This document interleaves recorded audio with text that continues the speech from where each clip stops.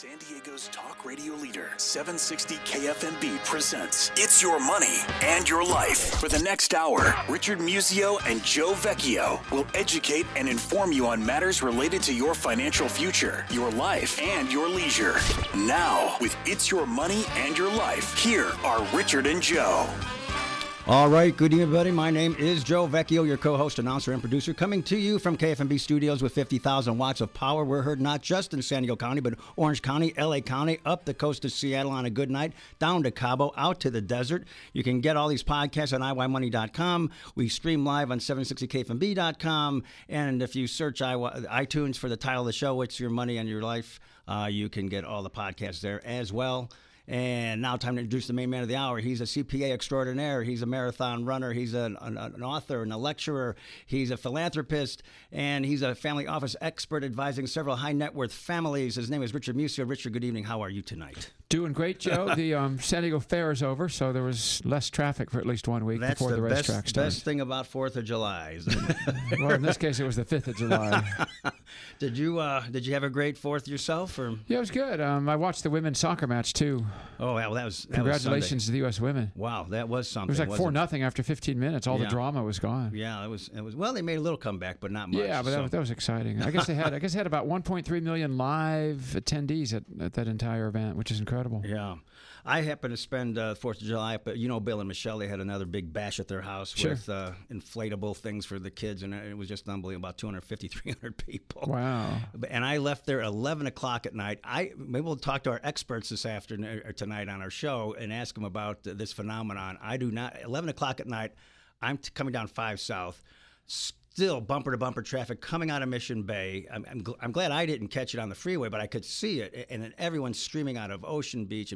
I just don't see the big attraction of fireworks for. I could see it for kids maybe, but I just don't know why people want to put themselves through that every year. But does that happen up in North County too, Richard? Well, there's shows all over the place in North County. I just stand on my front porch, which is sort of elevated, and I can look over the Del Mar racetrack or up to the east or up to the north, and see 3 simultaneously. So I didn't have to put up with the traffic. Well, I shouldn't say that. My wife and Mary and I ran the Saturday morning. We ran the 12K on Coronado Island, and the cab driver who took us from our hotel to the start line said that every single parking space in Coronado was taken by 3 a.m.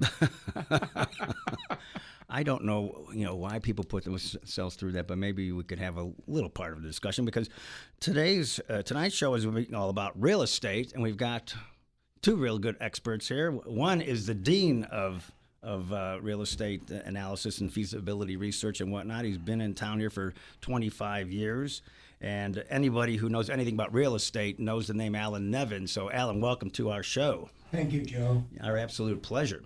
And, of course, we have one of our sponsors with us, Richard, Mr. Cost Segregation himself. Joe Grushkin, Cost Segregation Initiatives.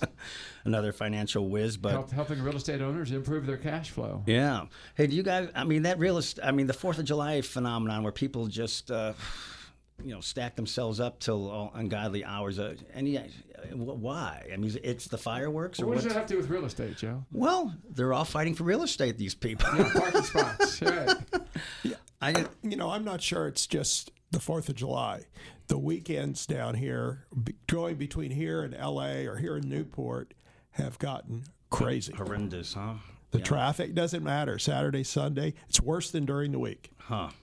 I always kind of had a rule. If I had to travel to L.A., I would leave, after 8 a.m. here, and if I had to return, it would be after 8 p.m. there, and that seems to help, but you're right. On Friday, for some reason, I took Bree Walker up there for an event. It took me 5 hours to go from Del Mar to Sherman Oaks.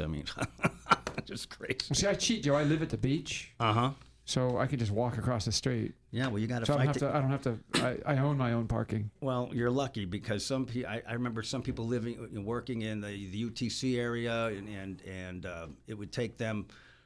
A few minutes to get down to the freeway, but then it would take them another 45 minutes or an hour just to get to home in North County, Encinitas, or wherever it was, because you know how bad the traffic is. Anyhow, we left Coronado right around noon, and we didn't take a car. We had our driver take us. My driver's my son. So I paid my son because we didn't want to mess around with the car, right? So we're leaving Coronado like at 12, and just for him to pick us up was amazing because of all the street closures because of that great 4th of July parade that the city of Coronado has. But, with Siri, it's easy to find people. You just So we're leaving, we're going back across the bridge, and there's no traffic leaving. But coming into Coronado, the traffic was literally backed up to the top of the bridge, trying to come in, and yet there's not a single parking spot anywhere in Coronado. Yeah, I don't know where the heck they think So they're it's going like, to I don't go. know. I mean, it's like physically, what is going on there? Yeah, I don't know. Unless you take your bike or something, it's I don't really think it's worth the aggravation. But apparently people like to do that. So who's to know? But anyway, our guest tonight, gosh, this guy's been around 25 years. Southern California expert in real estate. His expertise is in demographics, real estate economic research, valuations, forensic expert, witness services. I guess so. He's appeared in law in the cases. We can talk about that a little bit, but Alan, what a career you've had! My gosh, and not over yet. you're having. I mean, what a career you're having! But and you've written books and articles, and your birthday must be November 12th. Is that it? The book has not come out yet. But you've got several articles you've done. Articles, lots. Galore. But hoping my book comes out this spring. Yeah. Now, what was the big deal about November 12, 2004, when both the city and the county named it Allen Nevin Day for your service to the community? That was propagated by the San Diego County Apartment Association. Okay. As sort of a thank you for everything my work in community service. Yeah. Any significance about November 12th at all, or that just happened to be the day they picked? That was the day of their big event. Okay. All right. Anyway, well, where should we start, Richard? I want to start with demographics, Alan. We had a guest on here recently who said that the population of California is going to go from like 35 million to 50 million people by the year 2040 or 2050. I know you tend to specialize on Southern California. Are we going to continue growing? Oh, yes. Even if nobody comes in again, we continue to grow by 250,000 to 300,000 people a year in California. That's just because of births outpacing deaths? Precisely. Yeah. But we do have some attrition also. There are people who can't quite make it here or go or try to find a better, less populated place to live too, right? I mean, some do, but that's wildly overstated. Okay. You hear all the time people moving up to Oregon or whatever, and of course they don't like the Californians up there either. So. Yeah, but how many people do you meet who just moved here? I meet like 5 people who just moved here compared to every person I know who ever left. Well, especially the retirees, right? I mean, I'm not being intellectually rigorous there, but I'm saying it feels like 5 to 1 to me. Do we have any break? Can we drill down on the demographics for the new residents of California? Are they mostly older, mostly over 55, or do we know anything about that? No, most of the growth is basically births over deaths. So it's okay. The new residents are brand new babies. Gotcha. But we're also getting a lot of in-migration on the professional scientific level because of the tremendous number of jobs that we're creating in the state in the realm of high tech. Speaking of high tech, I just looked on my computer, Richard, and they say the population is 38.8. So let's call it 39 million right now, 2014. So of California. See, it grew by 4 million since that show 6 months ago. There's a lot of propagating, whatever. 5 million more than Canada has. I know it's more than Canada has. The whole country of Canada. Wow. Yeah. But I did see that we dropped from 7th to 8th in the world economy, right? Did you see that? Terrible thing. Yeah. It's kind of amazing to think that the state of California is the 8th largest economy in the world. When you think of all the other countries out there, huh, Richard? I guess I've never thought about it that way, Joe. All right. So, what else would you like? Have we covered the demographic part, Richard, or what else would you like to discuss? Well, sort of. So Alan. So to the extent that younger people are, shall we say, replacing older people, do we project those younger people to stay here for the duration? I mean, is there any way to predict that? Well, you see these mega centers that are the high tech centered around the United States. There are about half a dozen of them, and they're getting the in-migration of the highly educated young people and millennials. Because I would assume that a lot of babies born in California are going to turn out to be highly educated, right? Oh, yes. Yeah, I'm assuming. Yeah. This county, San Diego, we have about a third of the adult population have a bachelor's degree or higher. It's pretty amazing. And that would be projected to increase, do you think? It's because of our job base. Yeah, because of the job base. Yeah, okay. That makes sense. How about that? You know, we kind of glossed over Alan's impressive bio, so I think we should take a break. When we come back, we'll kind of back up a little bit and get into his history and his bio, because it's very impressive. So we'll come right back with Alan Nevin right after this, and Joe Grushin, of course. Hang on. All right, we're back with another segment of It's Your Money in Your Life with our impressive guest, Alan Nevin. You know, we ought to go over his bio a little, Richard, because I don't think people have any clue. American University, he's graduated there. And where were you born and raised, Alan, just out of curiosity? East Coast? Washington, D.C. Fantastic. So that's why you went to American. Yeah. So you got your bachelor's, your BA there in marketing. You got your MBA focusing on real estate economics, right? And you got a doctoral coursework in advanced graduate studies. What was the focus there? Was it also real estate or real estate economics? Wow. Then on to Stanford for a master's degree in statistics and research. So you were ready. And what were your plans when you first came out of all that schooling? What happened next? I've always enjoyed doing marketing research on real estate and weaving in demographics. And I've been doing that since I got out of college. Yeah. Well, I see you first worked in economic and research for Ernst & Ernst for a couple of years, and then you went on to another firm as an urban economist in Washington. What years were you at Ernst? I was in Ernst 1967. 67, 68. Yeah. Okay. Yeah. So Ernst & Ernst, I would say that goes back. Yeah. So then Ernst & Young. Ernst & Young.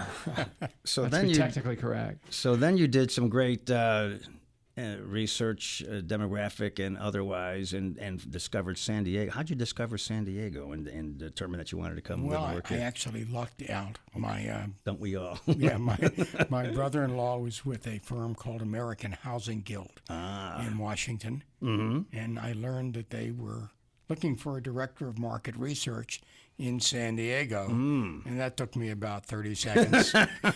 Had you been here before, or? Oh yeah, because I'd also been at USC, so I'd been down here. So that was 71. The population of the county had to be like what, 500,000 or something? It was over 1 million. But, really? Because it's yeah. Well, I guess the city proper is about 1 million, and the county's 3 million. So what was our county population? Well, the county was about half that. Oh my gosh! When I moved here in '69, I think the county was 1.3. I think. Oh my gosh! Isn't that something? So it's tripled. Yeah. It's tripled, essentially. Gosh, I remember coming. It just was growing. UTC when I got here in '77. I mean, UTC was just a prairie. I mean, all that land. It just blew up, right? I mean, it's unreal. So.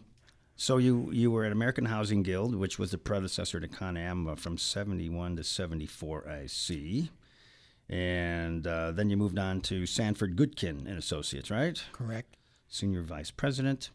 Now, all this time, I guess you were doing feasibility and valuation studies for developers, property. And so you were basically the go-to guy for, consultation and real estate development in the county, right? I like to think that. Yeah.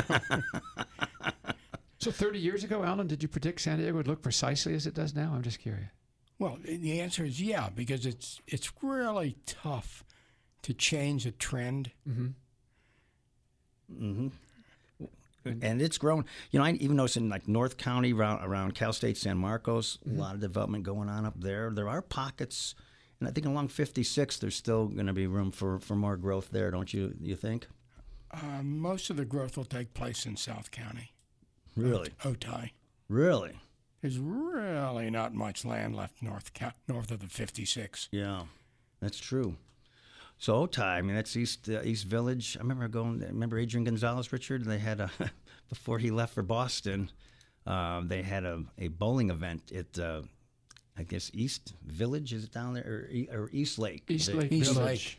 And I couldn't believe how nice it was down there. I mean, and the bowling alley was great. And I don't bowl; they were doing their celebrity bowling. But you're right, Benita. I mean, all that is blowing up as well. But and of course, East Village of downtown is getting developed. I mean, we're putting 242-story towers down there. There are about another 25 projects that are in the works in East Village.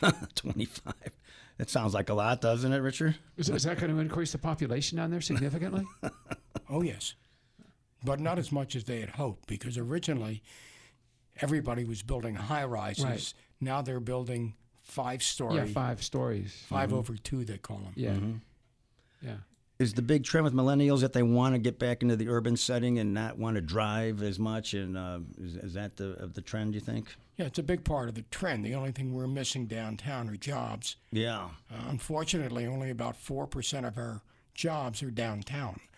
Whereas, of course, if you look at Chicago, New York, San Francisco, you see multiples of that downtown. So gradually we're getting, well, we actually have the same number of jobs downtown today that we did 20 years ago. Oh, that's sad.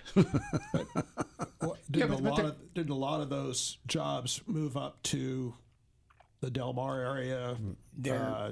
Yeah, Whatever we call San Diego somewhere Corporate Center. Exactly. Right. Yeah, And now somewhere between there's Carmel Valley. Right. Basically, it's a radial out from UCSD. Anything within 10 miles of there is gold. Yeah, because 30 years ago in the mornings, you could drive north to the North County, which I did, and hit no traffic. And now Carmel Valley and UTC is a massive traffic jam during rush hour of morning. And same thing getting out. And what is worse is that the development in Riverside County has increased significantly in the last 2 years, and trying to get from Riverside down to our jobs here in the morning is fairly horrific. Yeah. But a lot of people are doing that now, right? Doing that long commute because they can't afford housing here, right? Well, their homes are basically half the price of here. Yeah, half the price. I even So they saw that actually do that commute. there's quite a few zombie homes up there too. I guess that, and I did want to ask you that about the REOs. I mean, we've heard in the past that there's this huge shadow market that they're holding off the books or whatever that the banks own. Is that true or not? It is not true at all. Okay, because we have heard that, right? Well, I've certainly heard it in Detroit, but not here. Okay. Well, demand seems to have certainly come back. Are we in a bubble again? I mean, are we? I don't think we're going to run into the same mortgage issues as we did in the past. But what do you think of the bubble? Or is that just Well, our home prices have been routinely increasing 5 to 7% a year, and that's tolerable. It doesn't lead to a bubble. Now, we are building far fewer homes than we need to build. We're in California, we're basically at about half of what we need each year. And, of course, the deficit keeps growing every year. Yeah. But in the Bay Area, the homes there have definitely gone up in a meteoric fashion as far as price. Now, don't you think? Well, anywhere between San Francisco and San Jose, it's a little on the ridiculous side. Yeah. But so are their incomes. Yeah. Gotcha. But Richard did make the point. I mean, there's a lot of people who are not making the incomes who are trying, working in the service economy up there, or service jobs or whatever, and they have to live kind of far away from the where they work, right? Way far away. Yeah. The rental market up there is insane. Really? Super Just nuts. insane. Exactly the same rents as in downtown Manhattan. Literally, they're at about $4 to $5 a square foot for rental space. Isn't that something? Yeah, and you don't get much for your buck in either location, right? I have a young friend that was recruited to Google and sold his place in Del Mar. They ended up renting a 1,200 square foot 1950s era home that his wife almost refused to walk inside of because it was so bad.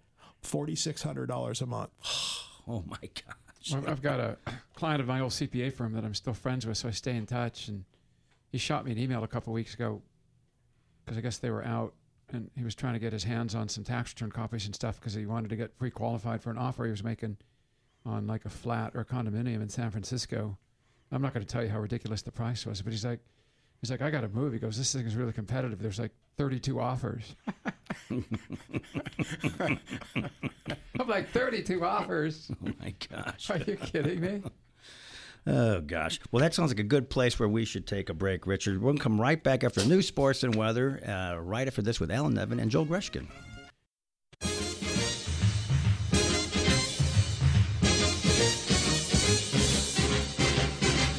All right, we are back in the second half of the award-winning It's Your Money and Your Life, and this is the time where Richard likes to thank our sponsors. So, that being said, I'm going to thank our sponsors. A big thank you to Michael Carancha and Drew Freitas at UBS. We could not do this without the great support we get from UBS. Jason Kruger, CPA with Signature Analytics, the best CFO company that you can find out here on the West Coast. Also CPAs, Polito Epic CPAs in San Marcos, Don Epic and Paul Polito. Berkeley Research Group, recent guest Carl Sheeler, great business valuation expert helping business owners improve the values of their businesses by reducing the risks that drive those values. Speaking of saving tons of money, Joel Grushkin, Cost Segregation Initiatives, helping real estate owners improve their cash flow. If you want to protect that cash flow, Brenda Geiger, the law office of Brenda Geiger, Assets Protection and Estate Planning. Also, California Republic Bank, a very interesting niche market bank in Orange County and San Diego County, specializing in serving wealthy families and family offices. Neil Staley with Hub International, also known as Mars Maddox Insurance, great employee benefits firm. The LG Experience and the Lombardi Group, helping wealth advisors make heroes out of CPAs by helping CPAs do amazing work for their very best clients. Yes, professional women's tennis is coming back to San Diego Thanksgiving week, along with my Oceanside Turkey Trot. Check out the Carlsbad Classic at Park Hyatt Aviara. That's too many W's. That would be CLD Classic. Paul Hines, CEO of Hearthstone Private Wealth Management, and of course, one of the key principals in endfinancialabuse.org, the program here in San Diego that helps combat rising elder abuse. And last but not least, Courtney Lawver, PopX Graphics, who maintains our award-winning website, where our listeners can find out what, Joe? Well, if our listeners would like to get in touch with anyone or all of them, they just get over to iymoney.com. There's a sponsors tab across the top of the page. Put your cursor on it. There's a drop-down menu. You can click on as many as you like, and all their information is there, from their professional background and history, their contact information, etc. And, of course, they've all been working with Richard for many, many years with great success. Right, Richard? From the days when we all had hair or it wasn't gray. Hey, speaking of websites, Alan Nevin, what's your website, just so people have it? It's Xpera Group, right? Xpera Group, starting with an X, not an E. XPERA Group.com. Okay, and then Joel Grushkin, I'm going to ask you a couple questions. What's your website? I just gave it, sort of. CostSegAnalyst.com. CostSeg, C-S-E-G, CostSegAnalysts.com. And, of course, he's on our website. He's on our Money, website. too. So Joel Grushkin, thanks for joining us. What the heck is cost segregation, and what does that have to do with real estate? Well, cost segregation is really an alternative way to depreciate your real estate. Rather than doing the old straight line way, which is easier on CPAs, but doesn't really work about very how easy well. Things are on CPA. In straight line, you're basically, when you buy a property, you back out the underlying value of the land, and if it's a commercial building, divide it by 39 years, you get 39 equal parts. If it's a multifamily housing or residential property, you divide by 27 and a half years. What we do is break the building down by studying the drawings, the blueprints, and allocate values to every element that makes up a building, whether it's the cabinetry or the toilets or everything. Yeah. And get it down to unit cost, which allows you to then accelerate depreciation. So you'll end up with a group of items that are going to have a 5-year life, some others with 7-year, the exterior with 15 years. And that allows you to accelerate the depreciation, take more depreciation up front, which mitigates your taxes and creates better cash flow. Which makes good sense, and that should be in the code for many good years ahead. Don't you think? They're not going to change anything, do you? It's been in the code for a long time. It's just the use of it was never marketed because it's work, right? Right. And CPAs try to do as little as possible, right? No. I think in the days before we had great technology, it was cost prohibitive for smaller real estate owners to maybe do this kind of work, and so it was geared more towards the heavy hitters. But obviously, wouldn't you agree, Joel? The technology has gotten so facile and so good that technology has made it easier. However, you really can't get to the level of detail you need if you can't read the blueprints. And so it's not really an accounting study. It's more of an engineering-based study that happens to have a tax result. Right. That's my criticism of my own profession. A lot of CPAs think of this as an accounting exercise. It is not. And it's a big savings. Joel, what's the most you've been able to save a client?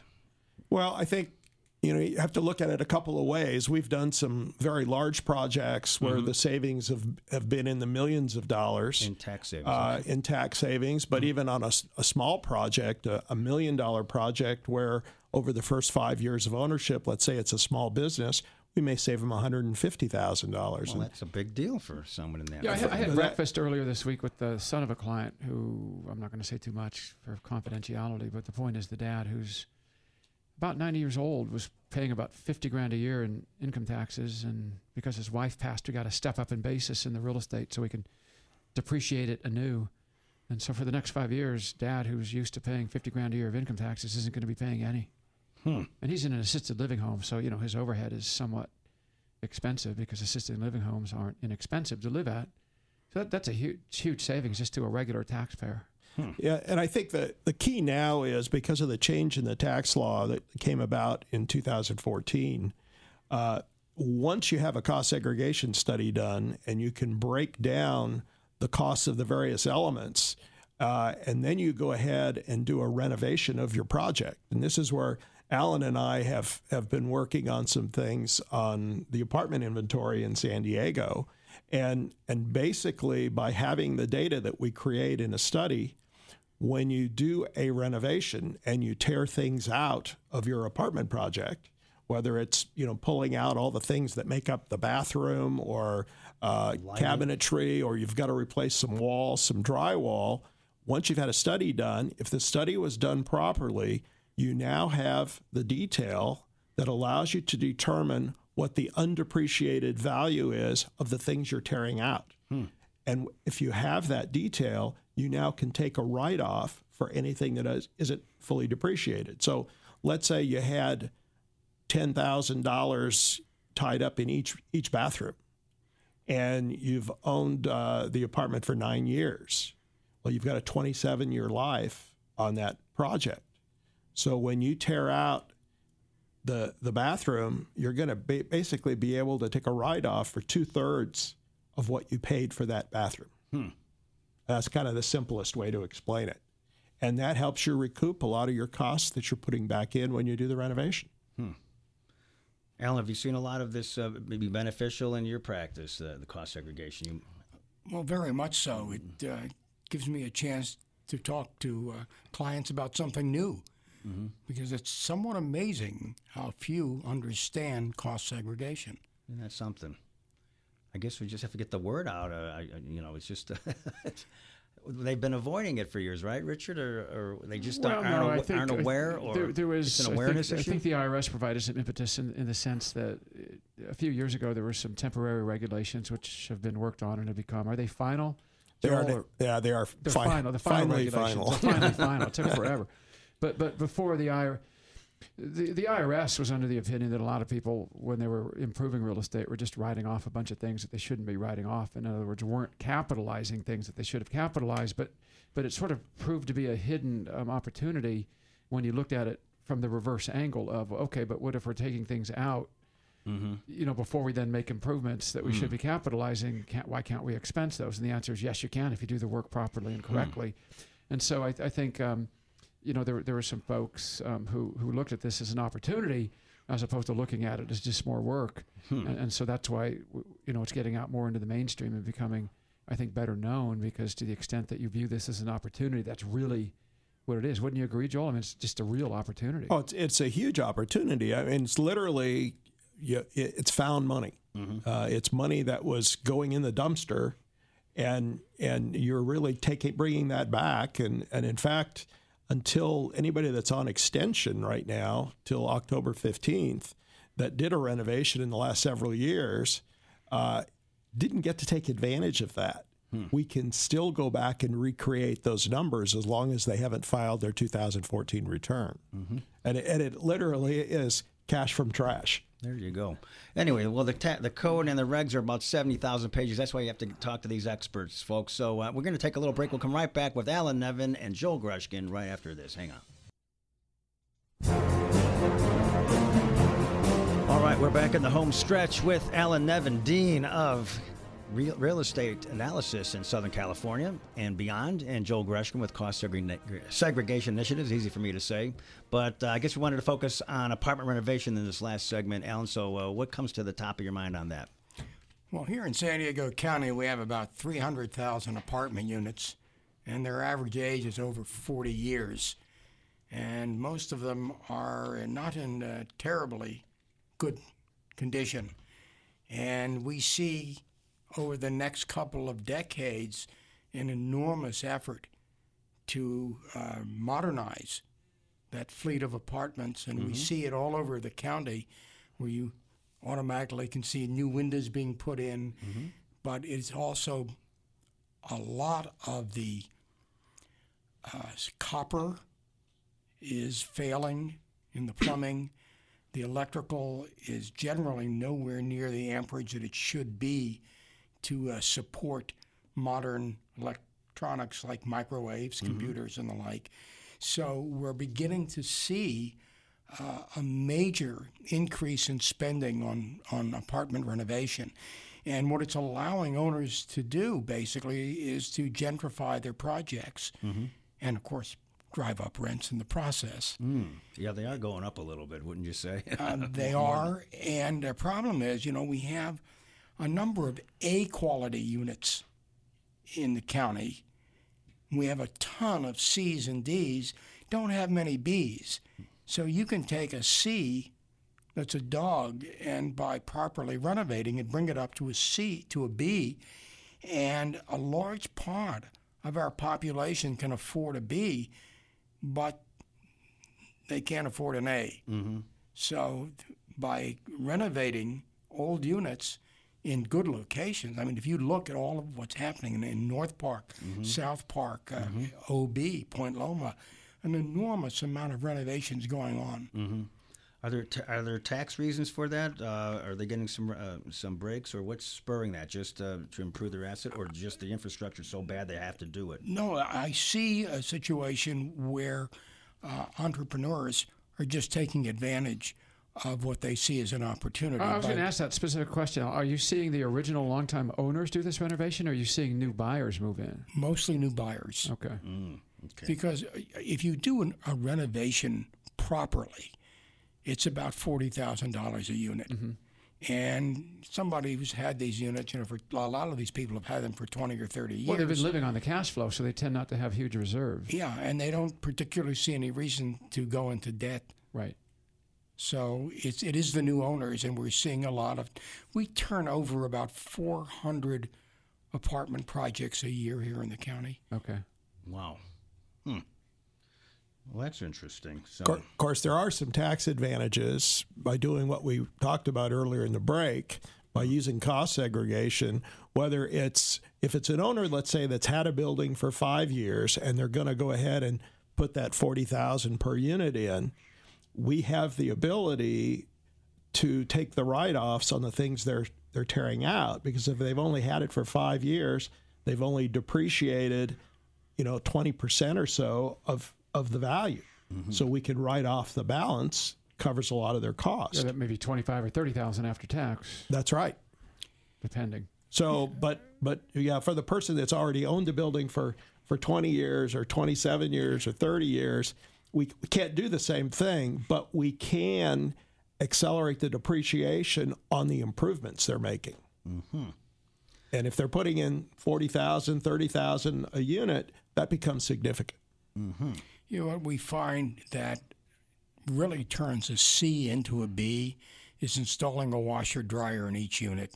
That's the number one hot item, because 50% of the renters are women, and they hate coming home from work in the evening and having to go out to a laundry room.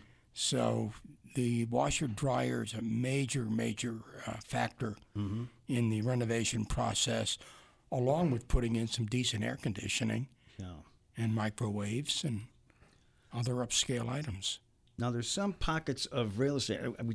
We had a prior guest on the main post office on Midway. All of that land, that building's vacant now, I guess because the Postal Services, their business structure has changed so much and they've kind of downsized. What can we do with that over there? And maybe you can talk a little about the Qualcomm site as well, if you had any thoughts about that. That entire area around the post office is dramatically underutilized, but a lot of it falls within a 30-foot height limit. For instance, all the land along Sports Arena, where the Dixie line is all up and down, has a 30, and you can't, as a developer, make anything work when you only have 30 feet of height. And until they change the general plan to accommodate higher buildings, it's just going to sit. But I mean, that space where the main post office is empty. That whole building and that whole corner, they've moved to a remote part of the property there, but I think, that needs to be utilized at some point. Well, the problem is the cost of tearing down that post office is probably more than the cost of the land. Which brings up the Union Tribune building. It's kind of sad to think that I guess the former owner of the paper wants to put some high rises or some condo developments there, but to tear that building down not only would be sad because it's been a landmark so long, but the cost of that would be ridiculous. Well, it's a dysfunctional building. Yeah. So but there is room in front of the building, so Manchester will be putting up 200 apartment units there in what is now the UT parking lot. Oh my gosh. And leave the other building vacant, or maybe, I don't know, what do you turn it into, lofts or mixed use? I don't know. But it's a nice building. I've always liked it. So it's interesting. So, Alan, if our mighty Chargers move out of town, what on earth is going to happen to the stadium? The answer is that at some point, the rest of that land will be developed. There's really no two ways about it. Okay. Well, they were even part of the plan was to develop along the river anyway, and build a new stadium there. So that could happen. New stadium for whom? Well, funny you should ask, because I set up I arranged a meeting last week, and I think we should start. Although our team has not moved in 20 years, but there is some movement afoot now to at least explore some other maybe smaller market teams that might be willing to come to San Diego. We've got a guest coming on next month, but we'll talk more about that later. Yeah. We're going to keep that a surprise for a week or two. So we'll see. Plus, I don't know if the owners in the NFL or the committee that permits teams to leave is so enamored with the thought of the Chargers leaving San Diego either. It's a billionaire's playground, and we're just having fun talking about it. But so I don't know. They're putting on the big push to sell tickets. Have you noticed that? I mean, so doesn't look to me like they're too eager to go if they want to sell tickets so eagerly. But we'll see. Anyway. We're at the end of the show. Darn. It went really fast. But Alan Nevin, so great to have you here. Thank you. Joel Grushkin, thanks for coming by as always. Absolutely. My pleasure. Thank you. Richard, great seeing you. And Justin Hart on our board, thanks for making us sound good. And thank you to Craig Blank, our account executive, and to our programming genius here at KFMB, Dave Sniff. Thanks for all your support and help. All these podcasts are on iYmoney.com. You have a great week, everybody, and we'll see you next time with Dr. Bud Rubin and his son, Gary. Good night.